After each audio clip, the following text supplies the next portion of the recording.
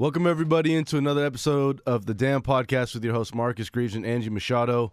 Angie is finally back with us after she decided to leave her Beaver Blitz squad and go for a sunny, nice vacation, while I got to enjoy the rain and somewhat sunshine in Portland. Angie, it's good to have you back. Hey, thanks. I missed you guys, but no, it was super fun. Husband's family is great grandfather came from Portugal, so we got away and by a week and went to Portugal for a week. Lisbon is amazing. So, any listeners out there, I strongly recommend heading to Lisbon. And I was super blown away by the history and just how inexpensive it was. I expected a European city to be super expensive, but super reasonable. So super fun. We had a hurricane. Hurricane Leslie blew in on us one day, and other than that, that was beautiful. And I knew my squad: Marcus, Amy, Adam, the whole crew. I knew you guys had it nailed down. Yeah, so we kind of thanks had for covering. we had an all-star lineup last week on the pod. It was pretty good. I know, and now everybody's going to be like disappointed. It's like Angie's back. Dang it. We'll be fine. We'll be fine. I think for the most part, they probably enjoy listening to you more than they enjoy listening to me. I'm kind of like the rant guy, like the Skip Bayless, Stephen A., who people are probably like, all right, I'm kind of over this guy. But Angie, Beavers came off a bye week, which is nice because they get at least some guys back, I would say. Maybe it sounds like. I don't know if you've heard anything about that, but at least it gives the guys kind of some time to get back and get healthy, take care of their bodies, and then they could, I guess they have 2 weeks or they had 2 weeks, I should say, to really just prepare for Cal, who is a team that they could, I wouldn't say easily beat, but they should beat when it came down to it. If I'm saying not talent-wise, but just how both teams have been playing lately. Like, Oregon State's been playing good. It's just the fourth quarter in the defense, as we know. But it looks like for Cal, there's not really much going. As bad as that sounds, Yeah. I know people could say the same about Oregon State, but it just seems like Cal, they haven't really made improvements from week to week. Yeah, and I think this is going to be a fun test to see just how Coach Smith does with a bye week. You know, when Coach Riley was the coach, the Beavers actually sometimes played their best ball right after the bye week. When Coach Riley had an extra week to prepare for the opponent, they could pull off like a USC victory and some of their good performances. So it'll be fun to see how this team comes out. How are they going to be fired up? Is it the rest going to be good for them? They do get Jeremy Reichner back, so that should be a good sign for the defensive line. And like you said, just an extra week for everyone, because Marcus, you know more than anybody out there that just the wear and tear of your body, a Jamar Jefferson or AP quarterbacks, linebackers, they all every week in, week out, they're getting just hit hard, and so to have that extra week just to rest is huge. Yeah, the extra week really, it does a lot for you, just because not only, like we say, can you rest, but not and physically, but mentally. The week that you don't have a game, you kind of just get I wouldn't say relax, because you always want to be prepared for your next opponent and so on and so forth. But just being able to kind of take, I would say, a couple steps back and realize that your life isn't nothing but football. And so it's refreshing. And then when you come back to next, or like this week, when they came back, they're thinking, okay, now we can get back to it. And right now it's time to go back to work. But it's super nice just to have a week to,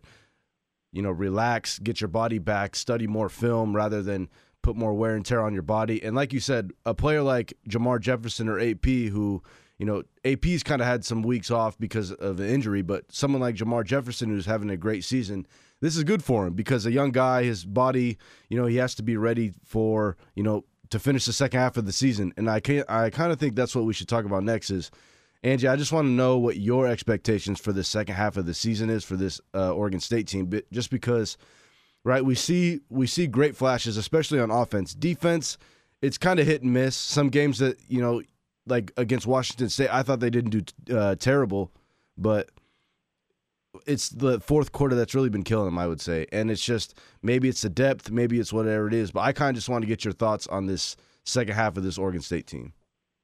I just ran by the numbers on Beaver Blitz and looking at the stats. And offensively, you're right. I mean, Oregon State ranks first in the conference in rushing, fourth in the conference in scoring, first in total offense.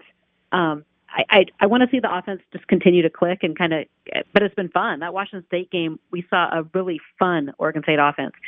Defensively, I don't know what the hope is there going forward, except that the recruiting will have to help fill some gaps there. But I want to see the team keep fighting, and I say that week in and week out. But at this point, you have Cal on the schedule this weekend, which is a winnable game, or at least a close one. Colorado on the road looks tougher than I expected. Yes. Before the season started, on the road, and Colorado is a tougher place to play. And then you have that brutal, which I thought at the beginning of the year was going to be this brutal November with USC, Stanford, Washington, and Oregon. And, yeah, those last couple weeks games with Washington and Oregon look tough. USC has kind of been hit and miss. And, it'll be interesting to see with Stanford. Oregon State usually plays them tough. But I want to see this team come out. I want to see them keep fighting, keep getting better on offense, and do what they can on defense to, at least – make it competitive. Right. And I think they've done a great job of making it at least competitive, at least from my point of view, because last season, Angie, like we were saying, if Oregon State gets down by 2 touchdowns early like they were against Washington State, that's kind of ball game right there. And you would yeah, exactly. And I thought they did a great job of fighting back from adversity, right? They understood that they're down 14-0 quick against Washington State. I mean, Washington State's a good team. They should be undefeated.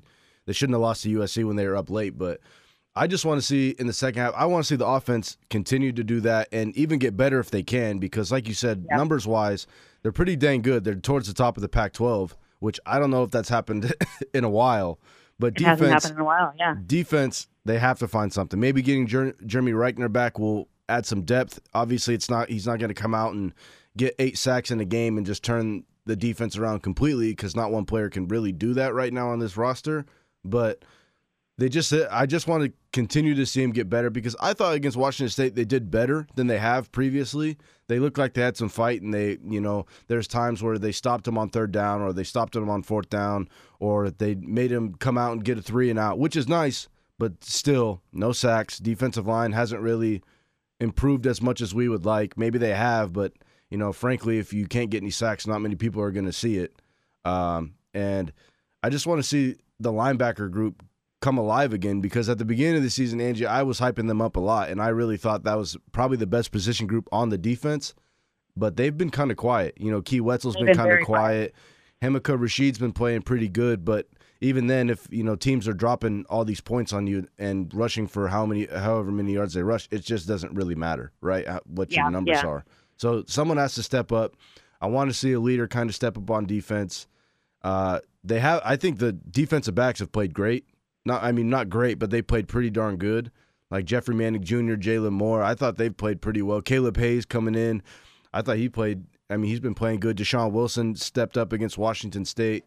So they have life, is what we're saying. But and they're going to need that life. That's another piece of this, is that we're coming into December signing period and then February signing period, and the other key part of this is just I want to see this team still stay together, right? When you're not winning, it's easy to go off rails and start questioning the coaching. We haven't seen that yet, and we can't see that, to be quite frank, because they're going to need these guys to be completely bought in and helping to build this team with recruits. Right, and Angie, that's a good thing, or that's a good point to make, because, and like I always say, I think I said on the last pod too, I'm not a recruiting guy. I don't know really anything about that. But there is a bright future if Oregon State can land one guy, because here at the station at 1080 The Fan and 910 ESPN, I got to do some play-by-play for some high school games, and I went and covered Sawyer Racanelli from Hawkinson High School in Washington, and Oregon State is the only team to offer him so far. And if Jonathan Smith can get him, that's a kid that will turn around the program or be part of the turnaround, because that kid is phenomenal. He has great size, really? Okay, great good. speed, everything. And when I talked to him before the game and after the game, obviously it was off the record, I was just asking him, how does he feel? And I was kind of telling him to, keep working hard. Don't worry about getting all these offers. They'll come if you work hard and all that. And he said he loved Oregon State and he loves everything about it. And, it was just crazy to see and crazy to talk to him about it and see how these kids look at Oregon State now, because I know for a fact when kids were getting recruited with Coach Anderson and the last staff, it was kind of like, well, I can at least go there and get playing time. Like, that's kind of the only way you could sell it, because the games weren't very fun. They were kind of all the same. The crowd was never really showing up because the team was losing. But, I mean, Sawyer is just like, this whole atmosphere and the whole feel of Oregon State is completely different from what, I thought it was going to be. And he was just saying he loved it. So it's pretty sweet to see that Coach Smith is really taking this program in the direction where recruits want to come here now, and they want to be a part of, not only a rebuilding, but they can, I can see this team if they, maybe they maybe they go to a bowl game next year. Who knows, right? But if you could sell the kids on those kind of ideas and get them to buy into an idea and a program like they have, then it's only going to be that much better. Yeah, and speaking of visitors, it might be a really good time to update our listeners on some official visitors coming this weekend for homecoming. Should be a good crowd, a 1:00 kick, sunshine. I hope Beaver Nation turns out, because this could be a really fun game, not only from on the field standpoint and being back at Oregon State, but also because of the recruits in town. So as of today, and granted, guys, like I said, yesterday I flew. I was on a plane all freaking day. 23 hours I was awake. So if I'm a little not myself today, just you got to bear with me. But we got some official visitors as of today. Siali Liku, defensive tackle out of Oakland, will be on an official visit. This kid is 6'4", 330 pounds. So big time kid, ranked the 118th best prospect overall in California. We also are going to be seeing Dion Harry from Illinois, a strong side defensive end, 6'5", 245. Again, the staff is really looking to have some length on that defensive end side. Raymond Vohasek is from Illinois, a JUCO DN that'll be visiting officially. Achille Arnold, a corner from Mission Viejo, California. And we'll have a couple commits that are already committed. Alex Austin, the cornerback from Long Beach Poly, will be making his official visit this weekend as well. So a really good crew. Those are the guys we have confirmed. So those are the guys we know that have told us they are coming, and there'll be a few others, I've been told. Also, some unofficial. Luke Musgrave from Bend will be here. He's a commit. Kelson Hennessy, the D tackle from Clackamas, will be visiting Oregon State unofficially. John Miller, a 2020 inside linebacker from Tualatin, will be in town. Casey Filkins, 2020 athlete from Lake Oswego, will be there. So lots of players making the trip to Corvallis this weekend. Right, and so if Oregon State can manage to get a win against Cal, it would make it that much better, and hopefully the crowd shows up like you said. But Angie, let's just talk about Cal real quick. And okay. What do you think Oregon State needs to do in order to beat this team? Is it more of, right, you're going to have to outscore them, obviously, but do you think it's more of the offense is going to have a big game, and because the defense can't step up, or is it more of the offense kind of just has to play average and the defense just really needs to finally step up and really take control of the game?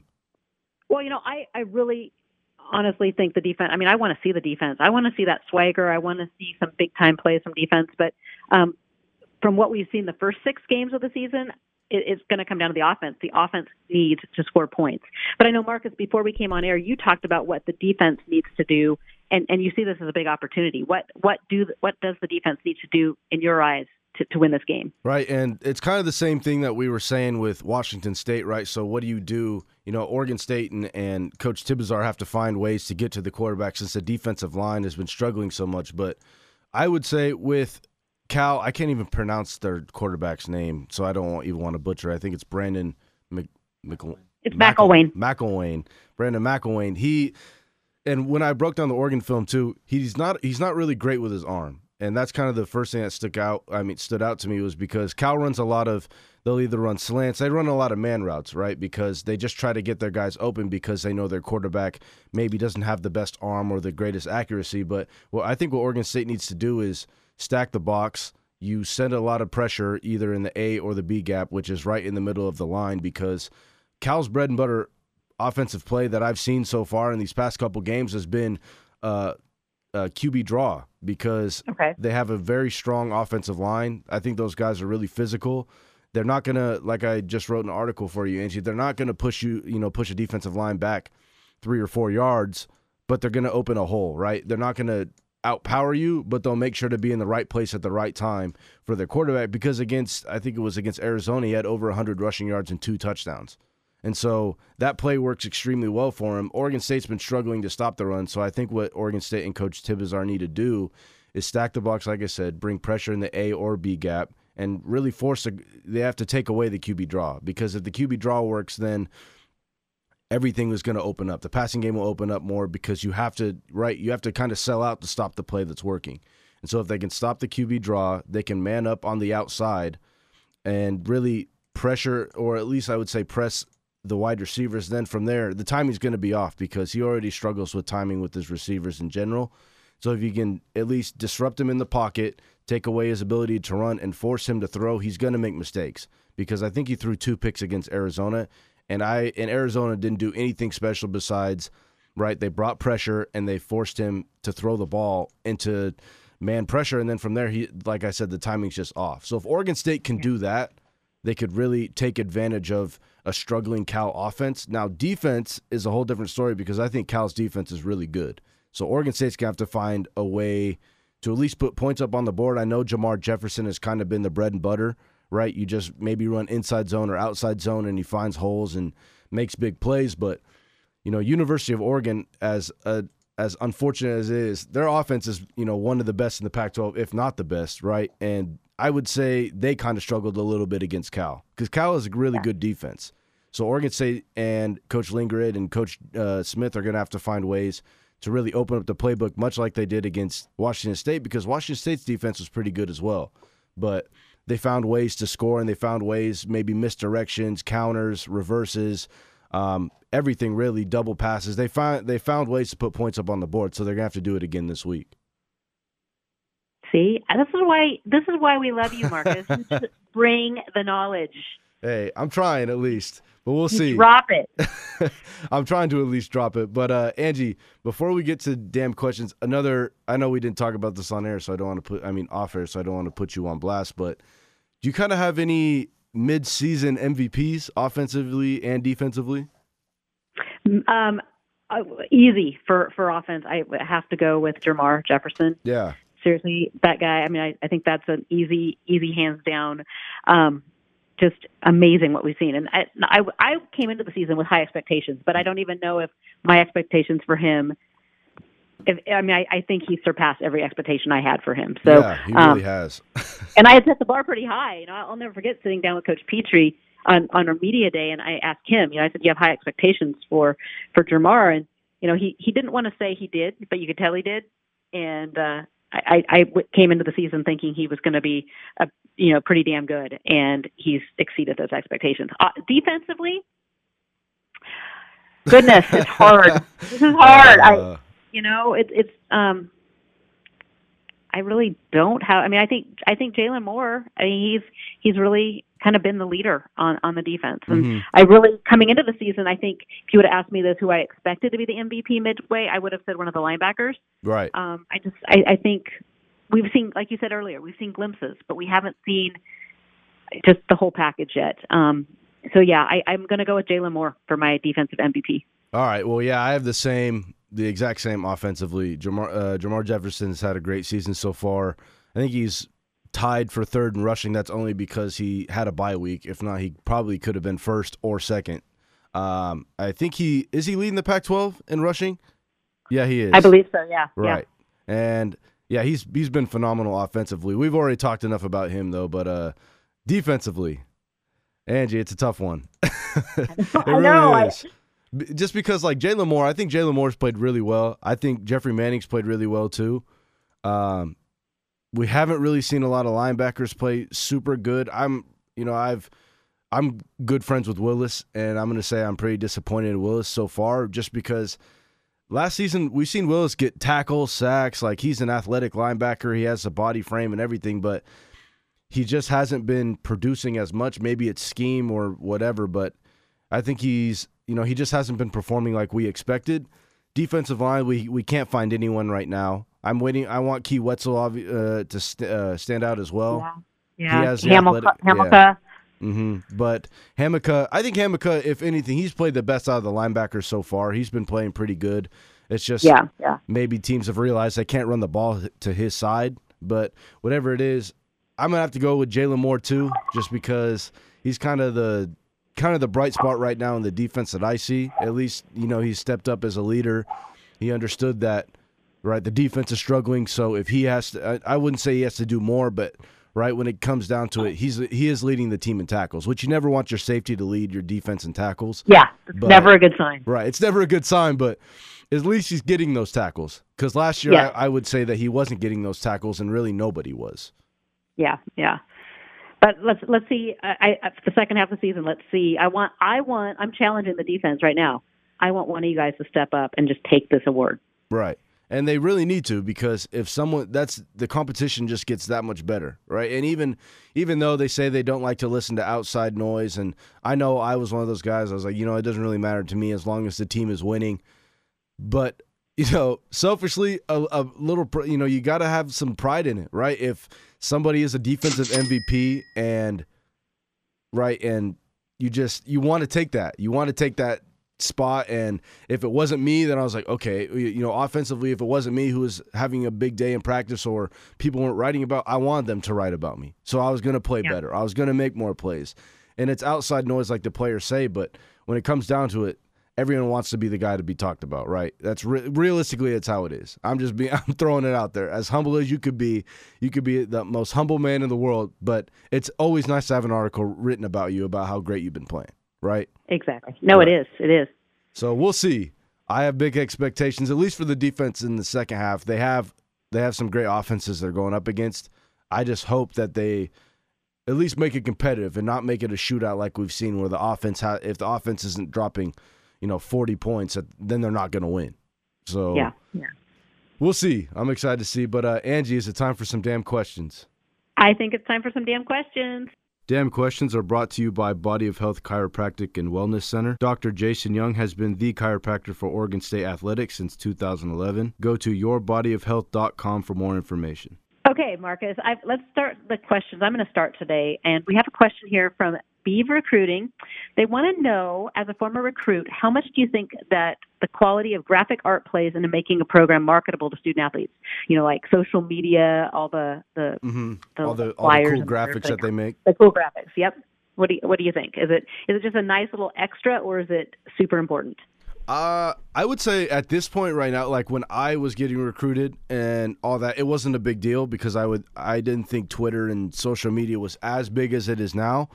But I think coaches and programs are finally starting to figure it out. It's kind of like the same thing with the like I was saying about like an article written about you. If someone has like a poster, right, and they coach posted on Twitter and it's like, Marcus, we want you to come to Corvallis, and it has like Steven Jackson pointing at a camera or something like that, right? When they do stuff like that, it makes a player think, okay, right, Steven Jackson wants me to go there, so I'm going to go there, or something like that, right? And it just pushes you in that direction even more. A good example is Pete Carroll at USC, right? Maybe it wasn't social media, but what did he do? He was bringing celebrities to practice and stuff like that. And so when kids would come on recruiting trips, they're like, whoa, like that's Snoop Dogg right there at practice. And if I get to see Snoop Dogg all the time, then I want to be around, right? And it's kind of the same thing. I think it's really it's right. And I know, Angie, you hear me rant about this. I think it's kind of stupid, but it's important. Now it is, because that's what the kids really want. So that's a good question, though, because like I said, it wasn't like that when I was in or getting recruited. But hey, times have changed. I'm getting old. I'm no more. You're joining the ranks of us old people. I know. Oh, this is along the same lines, though. SC Beaver wants to know, how does one recruit to Oregon State? What are the most important selling points, and what sets OSU apart from the other Pac-12 schools and nationally? Whoa. That's a good one. That is a good one. I would just say, I don't know, like I feel like it's just a culture, and I know that's a cheesy thing to say, and it's super cliche, and you guys probably didn't want me to answer it like that, but just looking at it, it's because if you go to a big name program, and I always bring this example up because I was getting, Oregon was interested in me when they were, I would say, at the top of the Pac-12, and like when I took a visit there, I had a feeling, and I knew it was the feeling that I was kind of just showing up. I was going to be another, recruited guy on the team, and then once we win maybe a Pac-12 championship or whatever they did, then I'm just going to be funneled out, right, and cycled out, and then the next big recruit's going to come in, or the next, pretty good football player is going to come in. But it didn't feel like they wanted me there because they actually liked who I was as a person. They wanted to help me develop. It was just, hey, listen, here's a bunch of rings. You want to win one, come here. And it's kind of the same thing with Alabama, right? It's just, hey, we win games, so do you want to come here, right? And a lot of kids do, right? That sells a lot of kids. And that's kind of how I was thinking out of high school.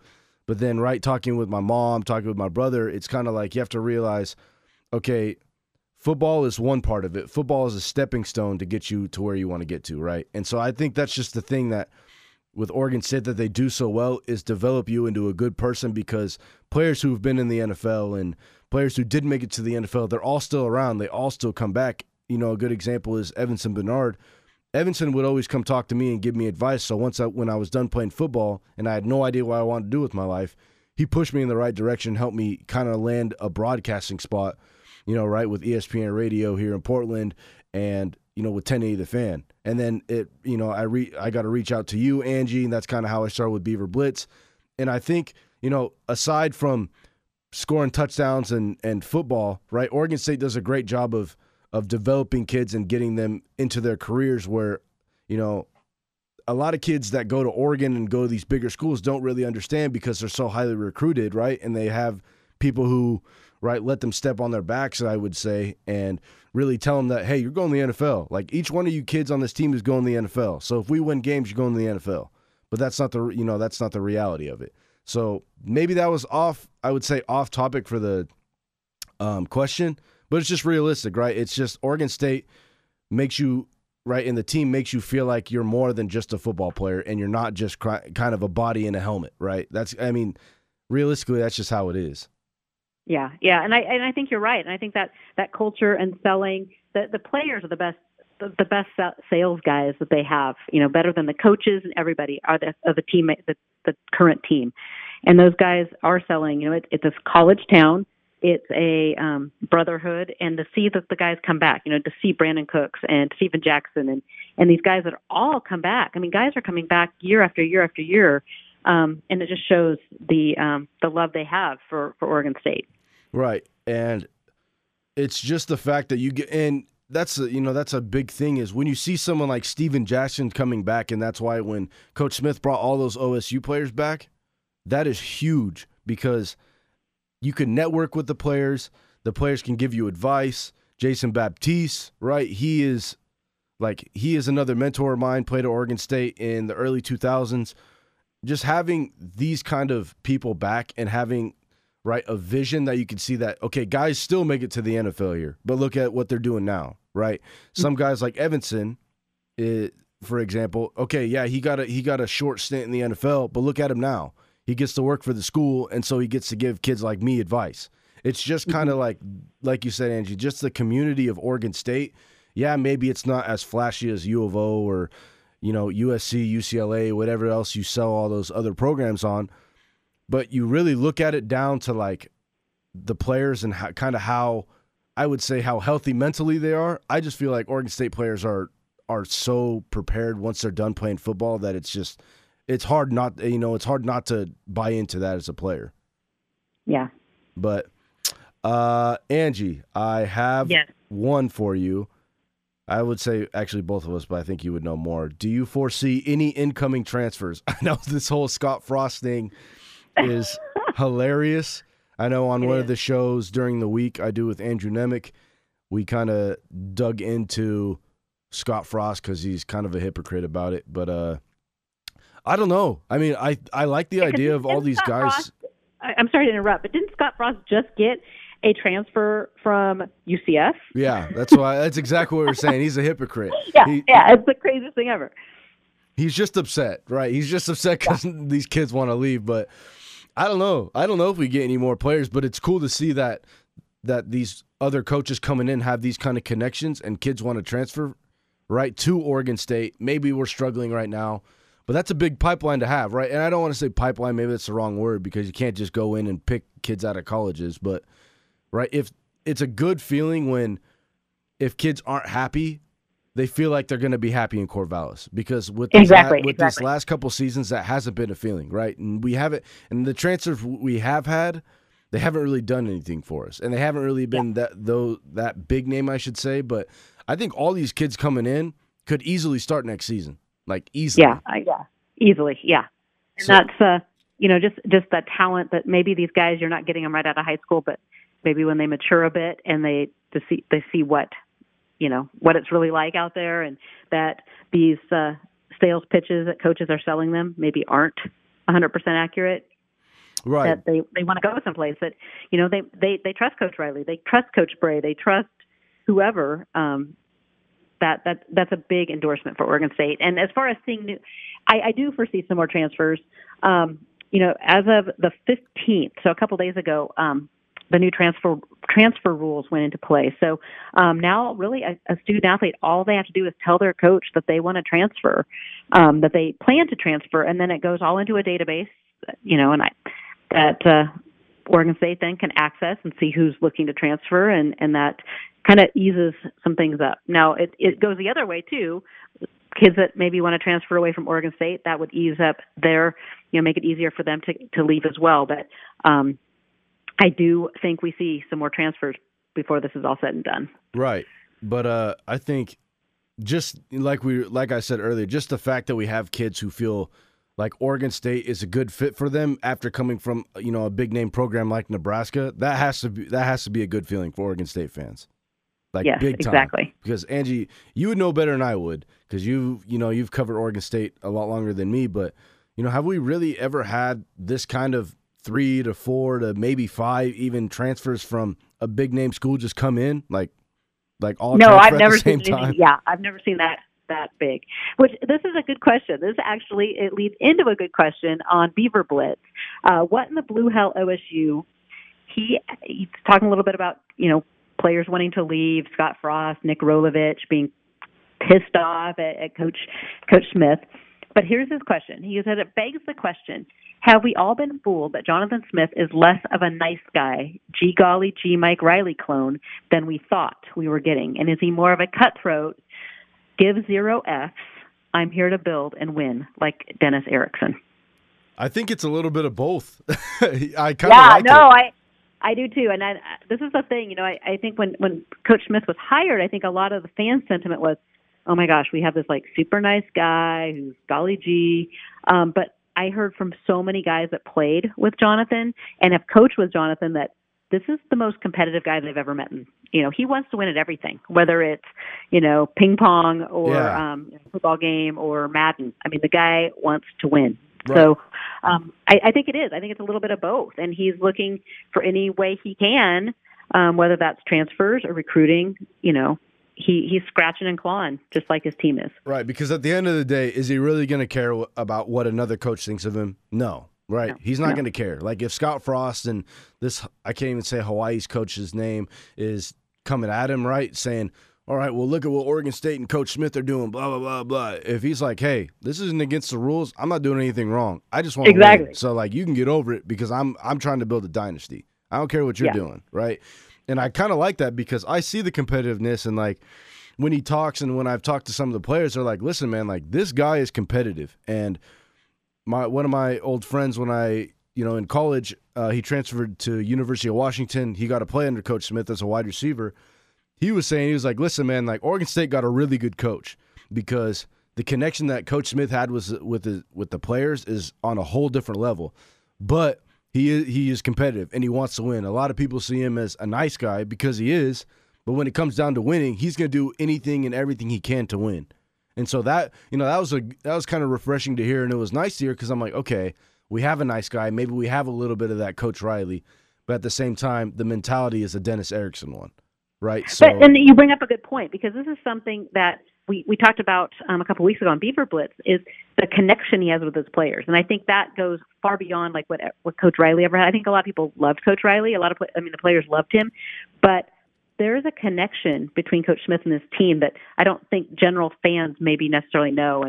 And one thing that we wrote about a couple of weeks ago in our Beaver Blitz Confidential, that I think the fans should know is, he every day he'll take a different player home from practice.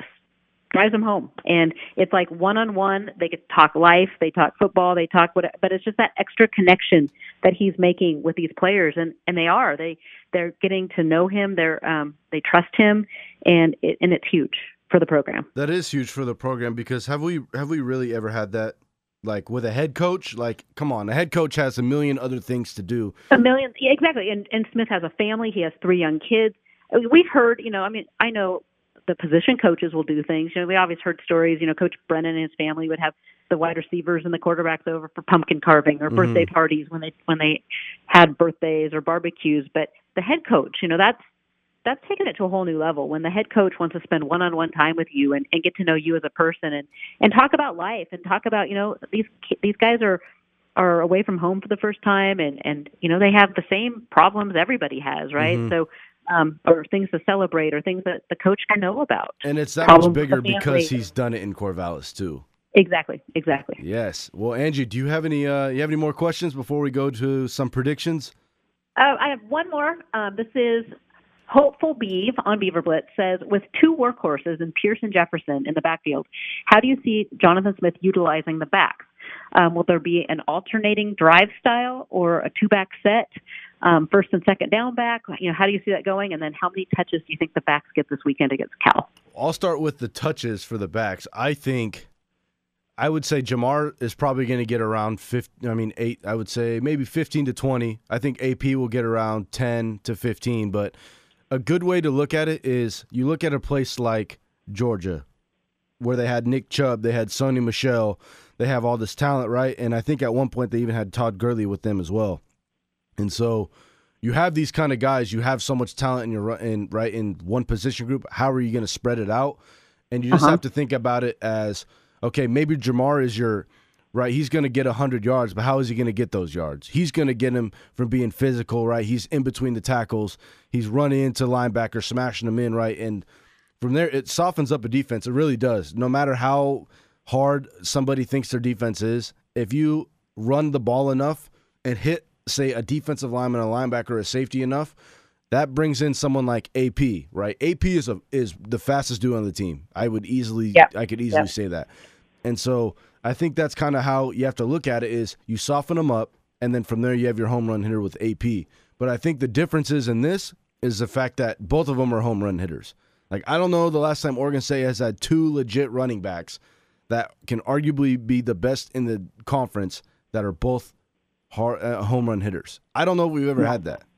I really don't. Angie, you would know better than me.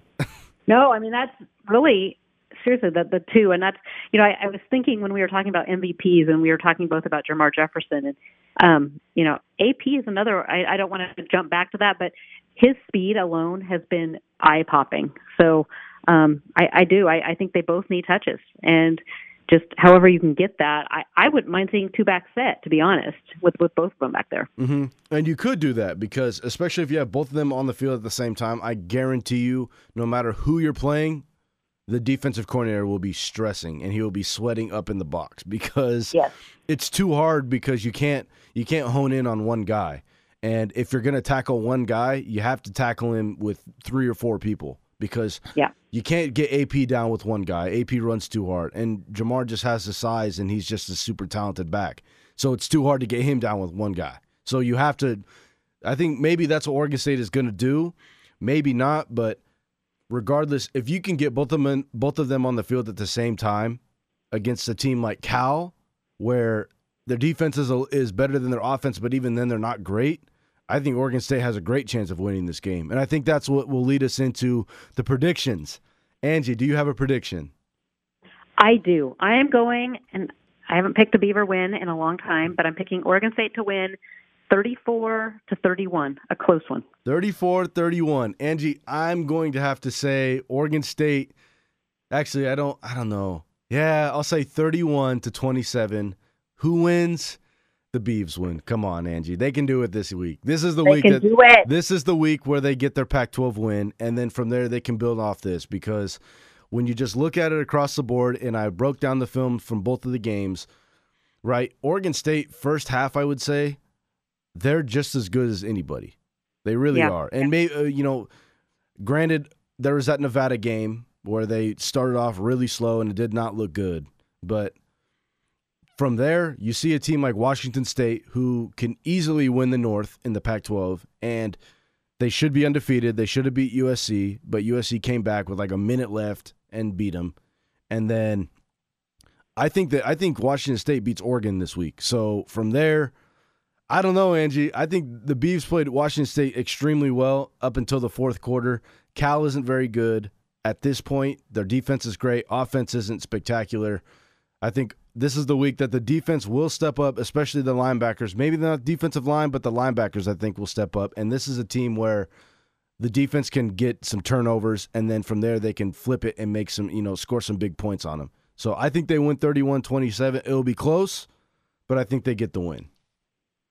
Sounds good. All right. Stay tuned for next week. Yes, thank you, everybody, again. If we're right or wrong. Yes, hopefully we're right. But maybe that's why I keep choosing other teams to beat Oregon State, because every time I say a player like has something that he's not very good at, they turn around and be super good at it. So if I say, right. I thought I was saying if Oregon State, right, and here. That's what I was saying. If Oregon State, if I say they lose, then hopefully they'll win. But we'll see. They'll be fine. But again, thank you, everybody, for listening to another episode of the Dampodcast with your hosts, Marcus Greaves and Angie Machado. We will be back next week, and we will be back on Monday. I know I've been kind of flipping the days, but, my schedule finally lines up that we can do it on Mondays. So, again, thank you, everybody, for listening. And I'm not traveling the globe, so yes, I'll be back. And we will be back. Angie will be here, too. So, again, thank you so much, you guys, and we'll be back next week.